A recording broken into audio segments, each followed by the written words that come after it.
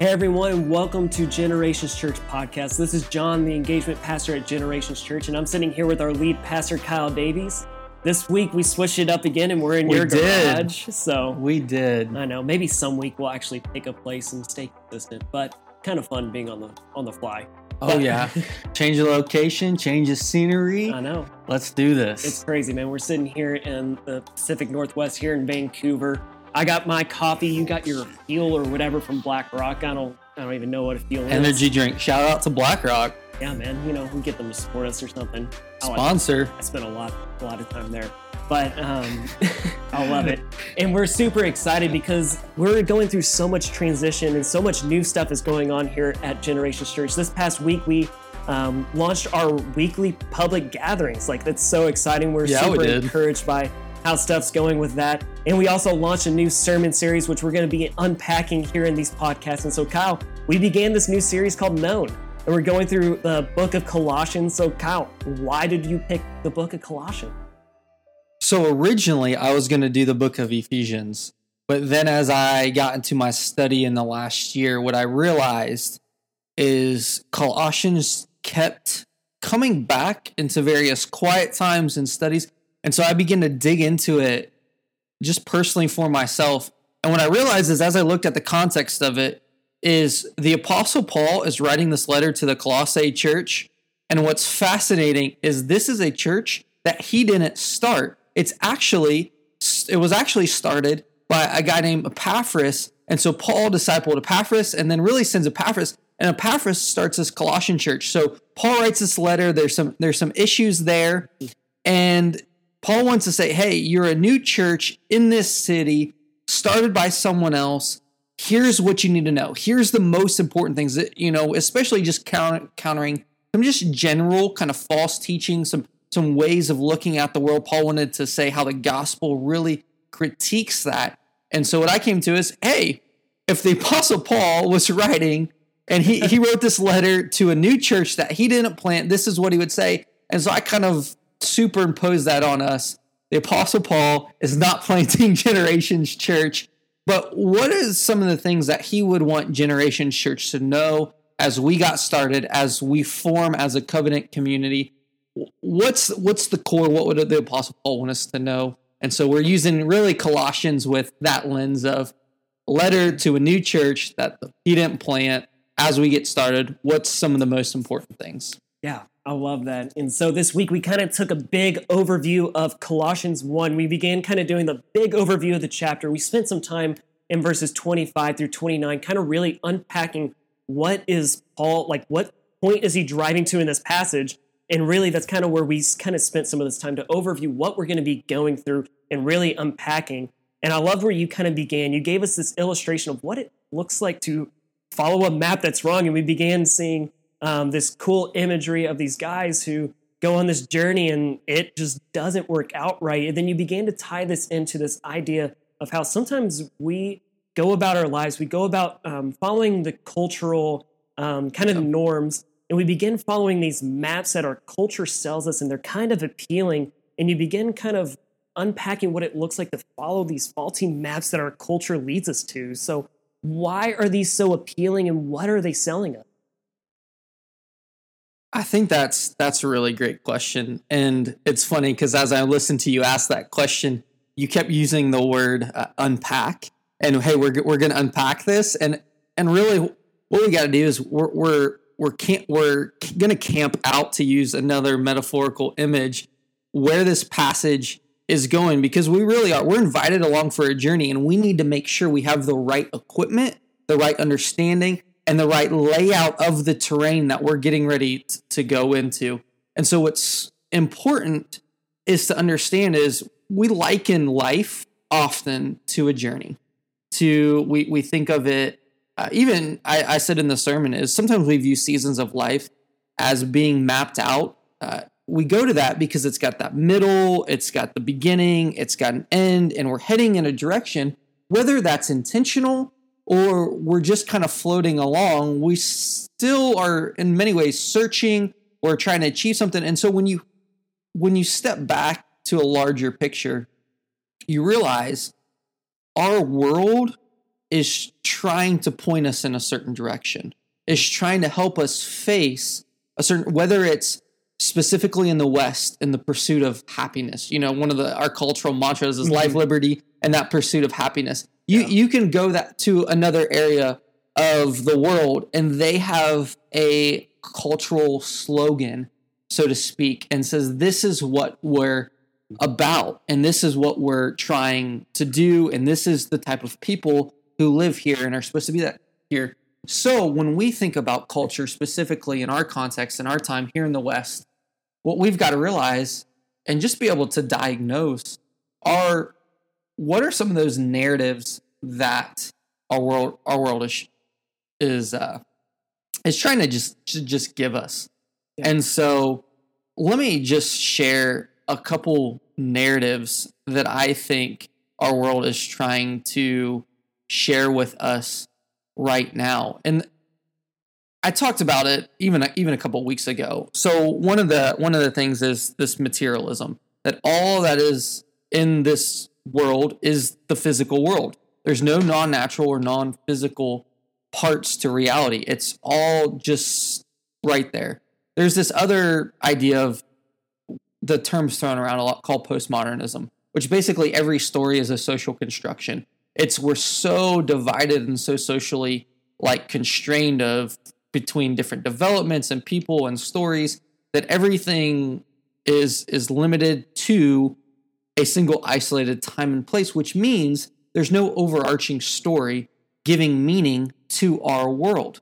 And so the result of that is every person's just divided and fractioned. And the result is really division. And we're seeing that even playing out in our country right now, is just the rapid division that we're seeing. And that's a result of when there's no overarching story. And so typically both of those two, people are like, that seems pretty depressing. That seems pretty overwhelming. And so the most popular one that I find people talk about the most is this idea of self-creation and consumption. And it's basically like, I don't know this larger truth. I'm just going to simply just try to be good to others. Conflict arises. I'm going to power up because I got to protect myself. It's really this buffered self of the truth comes from within. And really authenticity is salvation. And I think another kind of an inverse word for authenticity is almost nonconformity. And so I'm going to determine what's right and wrong internally for myself. Kind of the you do you, I do me kind of thing. Exactly. But it's nonconformist. And so it's always deconstructing. It's always buffered. And it's always, don't get in my space. Don't limit me. And the moment you do, you've stepped over the line. And so don't ever keep me from being true to myself. And so these are just some false narratives that are trickling around and manifest themselves in different ways in our culture. Different ways in which I define what makes me happy. You define what makes you happy. We do these things in pursuit of the good life, the happiness, the American dream, the utopia, whatever picture we get in our head, whatever we dream of, that's what we begin to desire for ourselves. Yeah, it's that, you said it right there, the good life.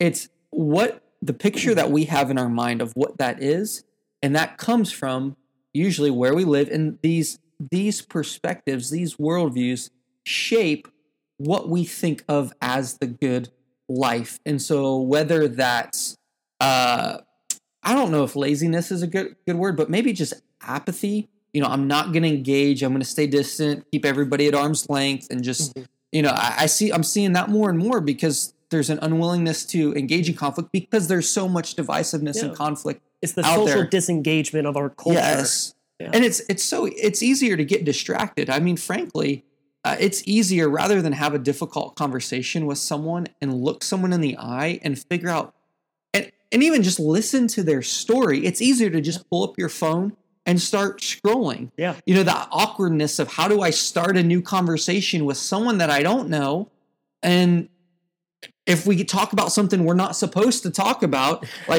what type of meaning, whether it's politics or religion or, all these things we're not really supposed to talk about because we only talk about them online. And all we know is when we talk about them online, there's all this conflict. And so to come back to the point of really what we have to understand is we're all being shaped and understanding with what is shaping us and whom is shaping us. And really, if I had to boil it back down to it, is probably the single most, probably dominant thing that's shaping us right now are our phones. And so to use Trevin Wax's analogy in This Is Our Time, he says our phone is a myth teller, and our phones paint usually one of those three pictures about the myth of what the good life is. Yeah, we begin to try to put off this kind of this persona of receiving the immediate benefits, and we're like, oh, whatever makes them happy, as long as they're happy in the moment, as soon as they receive that joy, receive that peace, if they're at peace with it, if they enjoy it, good for them, is kind of the mentality in which we see. And almost what kind of the culture sells us is this idea of what does it look like to receive and achieve this immediate good life, and the happiness and the joy that comes immediately, independent of a creator God in which we see. And they begin to focus on what happens here in the moment rather than the consequences that come later down the line. Yes, it's very temporary pleasure at the expense of long-term consequences.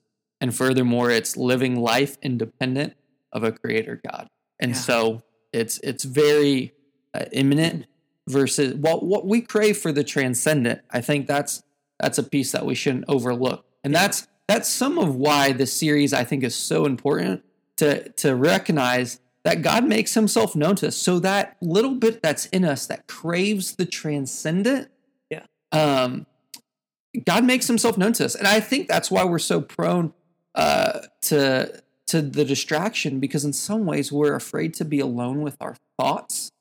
And so rather than be alone with our thoughts and recognize there is something more, or there is something empty that we're experiencing, even if life is good in every sense of the word, to be alone with our thoughts and recognize there might be something more than just my success or my comfort or the approval of others.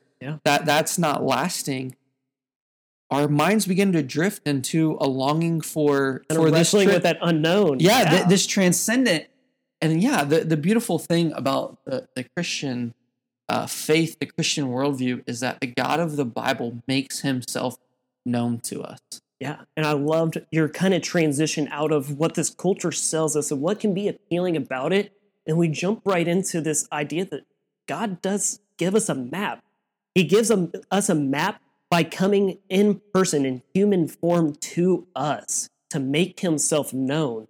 It's really where we get the title of this series, of this idea of known, is that yes, God sees us and he intentionally makes himself known by coming in human form. And so Kyle, let's unpack that a little bit. Like, what is the implication of this, and how does this kind of shape and form our understanding of knowing God? Well, I mentioned that word, that transcendent. So this ethereal, invisible thing that's beyond this physical world. So very in contrast to that materialistic worldview is this longing for something other. And so oftentimes what we think is what is this other? What is this God? He's creator God. And so we don't have a good solid picture of him. And so the beautiful thing again is we see the picture of God in Jesus. And so what God does is he shows us what it means to be truly human by really incarnating himself amongst us in the person of Jesus, and shows us what true character and true priorities in right relationship with God look like.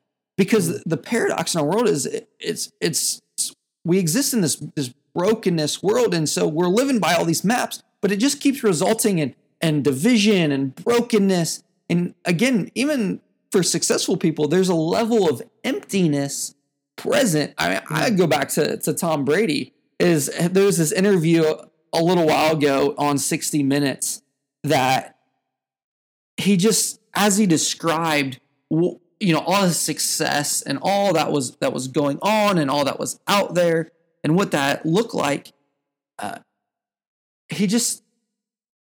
was this emptiness. He had won an MVP. At this time of the interview, I believe he had won 3 Super Bowls. He's won 3. No biggie. Yeah. He's won 3 more. And he says this quote on this interview of 60 Minutes. He says, "Why do I have 3 Super Bowl rings and still think there's something greater out there for me?" I mean, maybe a lot of people would say, "Hey, man, this is what it's all about. I reached my goal, my dream, my life. Me, I think there's got to be more than this. I mean, this can't be all it's cracked up to be." Now, this is Tom Brady. Anybody who's hung out with me recently knows that, man, I'm creeping on Tom Brady via Instagram. I'm not afraid. Michigan fan. Little man crush. Yeah, a little man crush. Doing a little fangirling over some Tom Brady. He is the GOAT. So let's celebrate the GOAT for a minute. Moment of silence for the GOAT. And what's fascinating is Brady, as the interviewer, pushes him further. He says this: there are times when I'm not the person that I want to be, and he talks about this search for self. He's dissatisfied with his career, his riches, and his family life, and at the core, he's dissatisfied with himself. And all of you Peyton Manning fans who are listening to this right now are like, "Yes, he absolutely should be." All you Patriots hater fans, you're like, especially in the Pacific Northwest, this Seattle's still bitter about that Super Bowl. We don't bring that up. Yeah, should have run the ball. I know this is the wrong place to be talking about Tom Brady.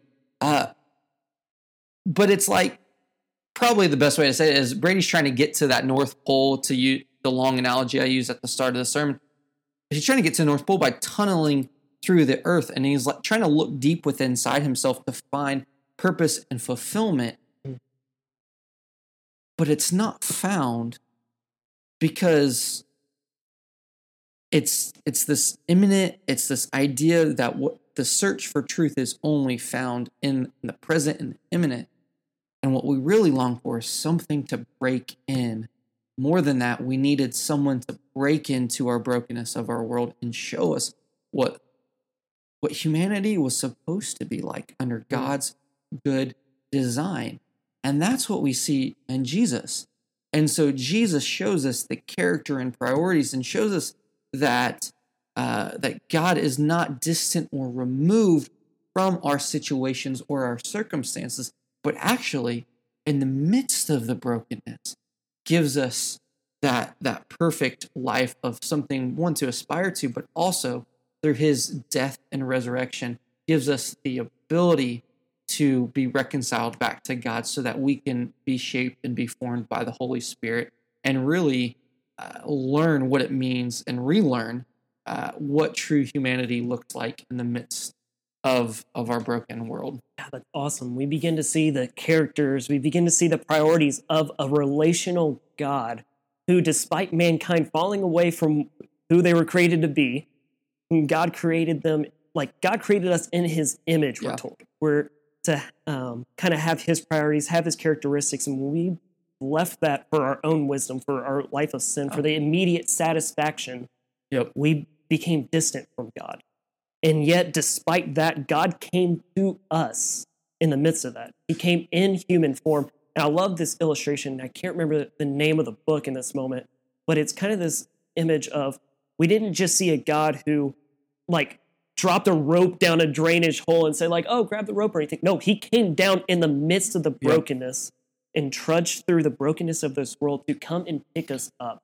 Well, and it's because we needed a picture. We needed something tangibly to see, to show us how. And so it wasn't, as we use this metaphor of the map, it's the map wasn't just a document. That the map was a person that says, hey, come with me, arm around us, and say, hey, I want to live my life in and through you. And that's all that's possible because we see Jesus live the perfect life, die the death on the cross, and be raised to life, so that then that Holy Spirit could dwell within us and really be Jesus in us, so that we could live life in many ways if Jesus were in our shoes. And that character and priority, it begins to get expressed. And we do that very imperfectly. We know that. But that's the point of the journey metaphor, is becoming like Christ throughout all of life and the everyday things and every aspect over a period of time. Yeah, I love how you use the illustration of a journey, because when we go to the gospel and we see Jesus, his first interactions with his disciples, it's not hey, change your life and immediately do this. You have to be like this. It's a, hey, come and follow me. And then it's after a while of them journeying with him, after them questioning him, seeing how he lives his life and the different things that he does compared to them, that he begins to say, this is what it looks like to really follow my steps. This is what it looks like to live this life in which we were created. And that's where we begin to get this picture of the church. We see Jesus' life, death, and resurrection, the impact, and we saw that in this past series in which we talked about when we went through the book of Acts, and we kind of talked about what the church is supposed to look like. And I love, so you gave us this interesting sentence in which you said the church is the embodied manifestation of cosmic reconciliation. Those are some big words, Kyle. Ain't that a mouthful? Yeah, it's just a little mouthful. So let's spend a moment here. Let's unpack this a little bit. Let's kind of break this down and really begin to take the journey through them. Yeah, I think to define this well, another way of saying this would be probably universe restoration. But let's start with the latter word. That probably doesn't help anyone except for me. Is just a different picture, different synonyms of those words. But let's start with that latter word, reconciliation. Basically, at the core of that the meaning is two things needed to be brought back together to be made whole. So things like you have friends become enemies, they do something to hurt each other, and then they go back to being friends. And so just in a relational sense, there has been reconciliation there. And so to achieve that reconciliation, there has to be a forgiveness. The attitudes of each other have to change. Behaviors even have to change, which means maybe no more passive aggressiveness. Yeah. And even you have to verbally communicate, hey, we are back on the same team. We're on the same page. We are for each other. And so you go from, again, friends to enemies, back to friends. That's reconciliation. Things go back to what they were originally. And so if we apply this to our world, we see what Paul wants in this opening chapter of Colossians is that through Jesus, the world, the universe goes back into basically into a status to which it once was. And so because we're living in a world that's not as it's supposed to be.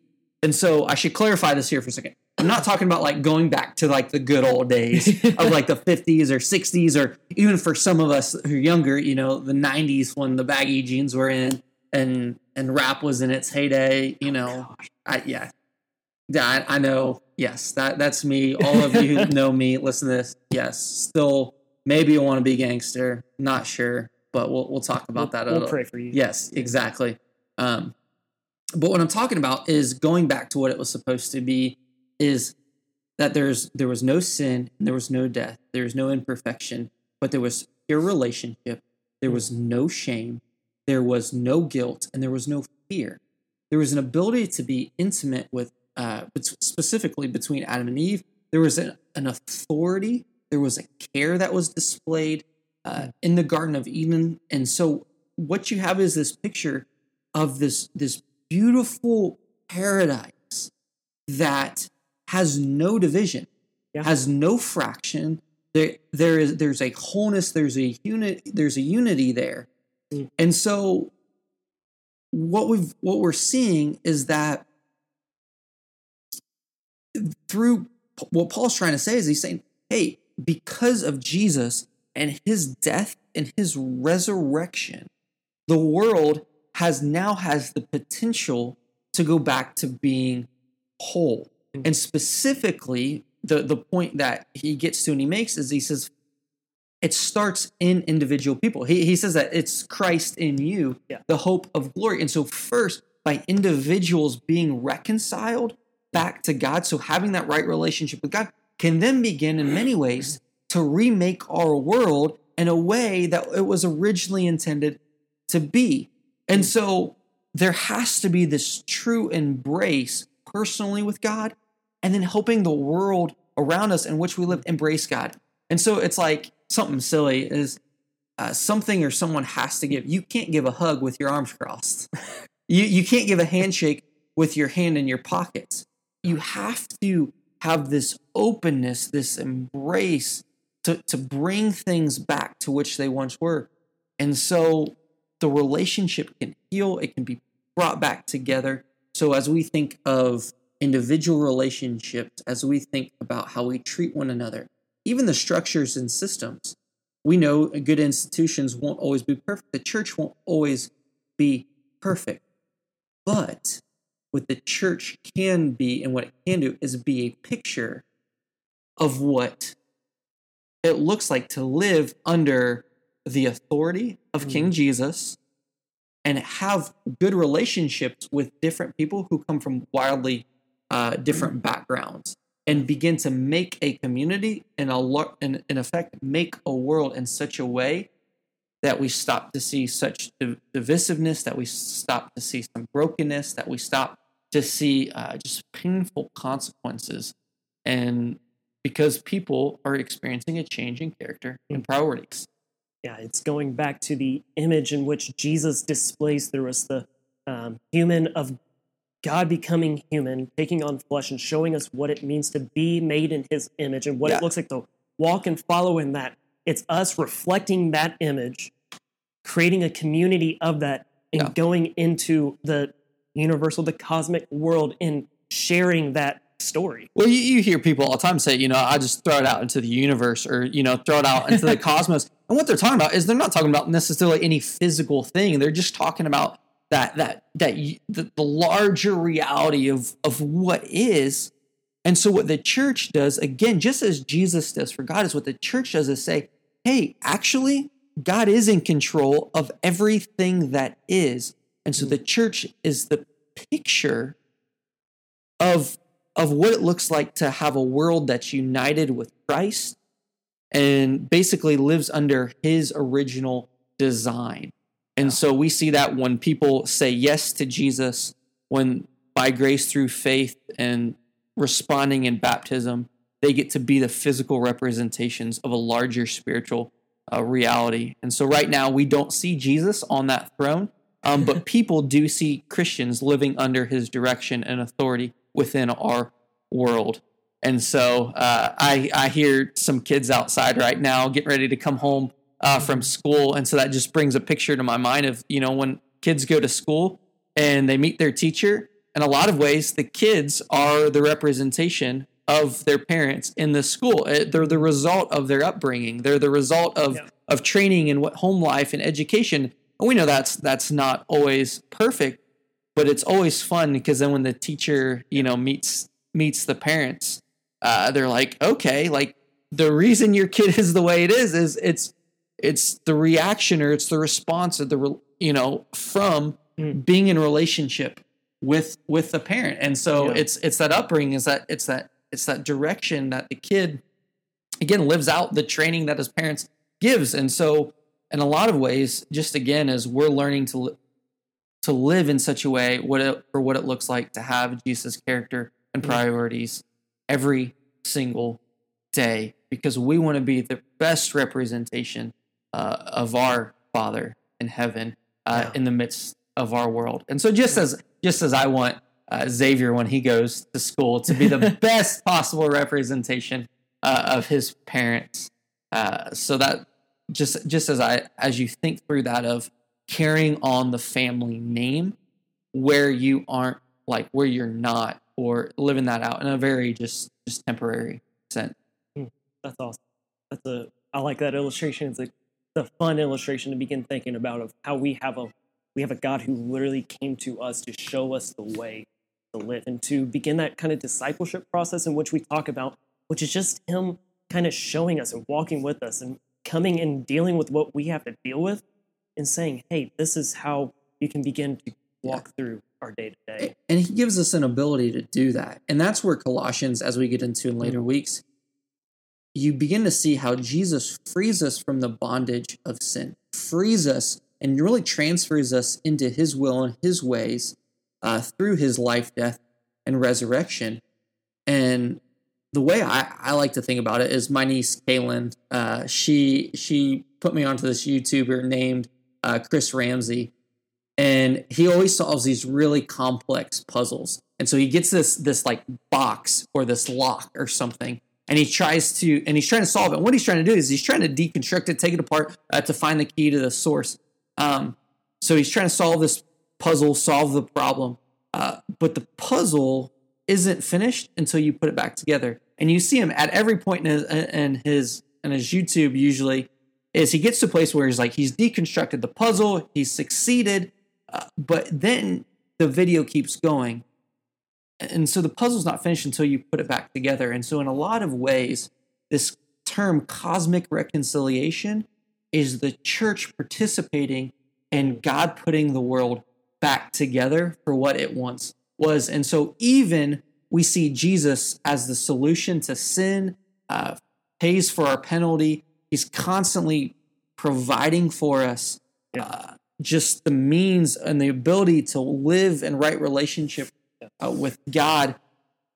The job is not completely finished, really experientially, because the church gets to participate in that. So Jesus is Lord. He's on the throne. He's in control of all things. Everything's under subject to him. But the cool thing is he invites us to participate in putting the world back together for what how it was originally supposed to be. And it's awesome because that relationship continues in the coming of the Holy Spirit that is indwelt among us, that begins to help us in that transformational walk of beginning to leave beside the faulty maps in which the culture presents to us, the things that seem appealing in the world around us in our day-to-day. And as we begin to follow this image of Jesus, God in human form, the Holy Spirit invites us and works within us and help transform our lives into what it looks like to follow that. Yeah, because Jesus has saved us again from that penalty of sin. He's saving us from the power of sin. Like, it doesn't have to rule over us, and it's going to save us from the presence of sin in the future. And in many ways, we get to live in such a way that other people notice that we're living by a different set of rules. We're living by a different map. And again, probably just another way I'd define that word sin there is living life just for your will, for your way, living it as if you're boss, you're in charge, and independent of God. And so, which again, God created the world and we're living in it in his design, then basically anything where we put ourselves in a place of authority where we're not supposed to be is contrary to God's design. But again, that cosmic reconciliation piece there is God has given us an authority. He has invited us along for the journey. It's making sure that we have the right order in place. Jesus is Lord of all, and we get to exercise his authority throughout this earth when we have said, yes, Jesus, you are King, and we are not. So let's hit on that a little bit. When we begin to say yes, when we begin to recognize that we have this map that we've been following the cultural world and filling our self-pleasures, trying to find that good life, the immediate benefits, and we begin to realize that that's a faulty map the culture has been selling us, and we begin to encounter God, we begin to encounter Jesus, and begin to see what the life in which we were created to be. Kyle, what does it look like for us when we begin to recognize that we've been following a faulty map and we begin to follow God's map? Like, how does that work out for us in our day-to-day, and what steps do we need to take? Yeah, I think really it's that recognition. If you're at a place where there's this discontentment and there's this recognition, that's a great place to be because you're becoming aware. I think half the battle is that awareness and that acknowledgement of the way in which you're living life is not resulting in that picture of the good life. And in some ways, we have to reorient and refigure out what that picture of the good life is. And so that just the acknowledgement, the awareness piece, that if you can get to a place of that, that's a great place to start. What you have to do opposite of that is you have to go from recognizing that the map that you've been using, one, is wrong, but then believing that the map that is found in Jesus is right. You have to go from that acknowledgement of your map's wrong to believing that Jesus is the map that you should follow. And so how does he stack up against other worldviews and other reaction? And I say this often is I believe that when you put Christianity in contrast, up against other worldviews, you will see that Christianity is the most realistic of almost any worldview that's out there. But it's the most hopeful.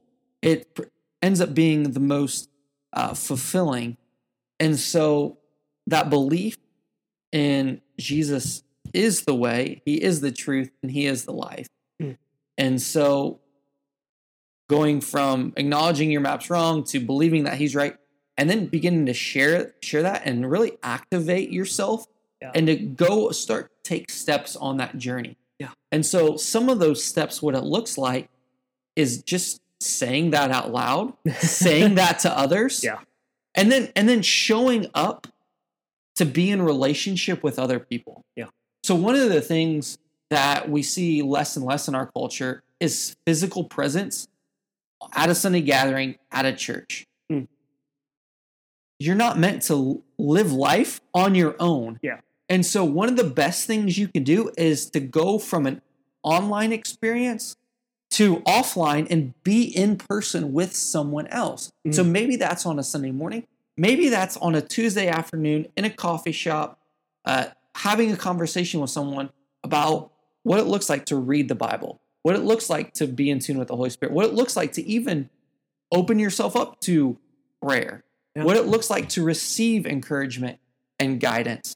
And so something super practical that I would say is to spend time with God and to spend time with other Christians. And so awareness, acknowledgement, if you're there, that's great. Then you got to start to discern, do you believe that the Christian faith, the Christian worldview is better than the map that you've been living? And so to try that, to begin exploring that, is you got to start spending time with God and spending other times with Christians. We use a word in our church called engage. You've got to start engaging. You can't be passive. You can't just absorb. You've got to start both just jumping in. You've got to start connecting. You've got to start, to use a word, John, that you use a lot, is you really have to lean in. You have to move from a position of sitting back with your arms crossed and folded. And absorbing. To begin to say, okay, what must I now do? How do I start to put some of this stuff in action? And the very basic level, start to spend time with God through reading his Bible, through reading your Bible, and spend time with other Christians and conversing about what it looks like to put what you're reading in the Bible into practice. Yeah.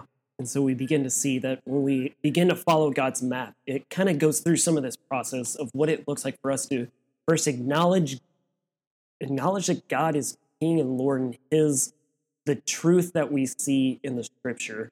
And we begin to believe that. We confess that and kind of begin to say it out loud, because when we begin to say it out loud and begin to talk about it, it becomes a little bit more real.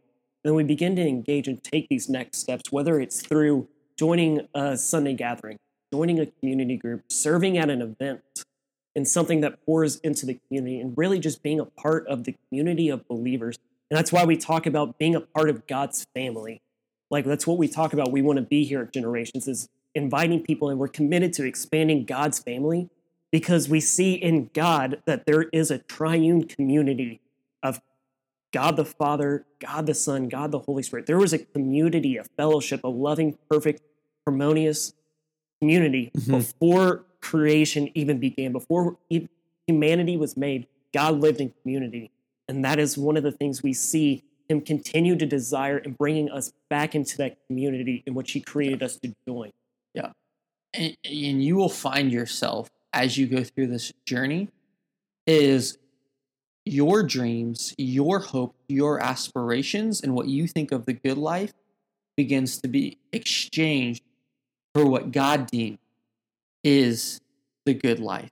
And so the temptation is going to be to run back to what's familiar And what you're going to have to realize is you're going to have to begin to take those steps and begin to choose to live under God's direction and God's design. And so we're really excited about this series. I hope that you will continue to journey with us. And what I want nothing more from you or for you is to really just experience what it looks like to live under the map and under the direction of King Jesus. Thanks for joining us on today's podcast. Please subscribe.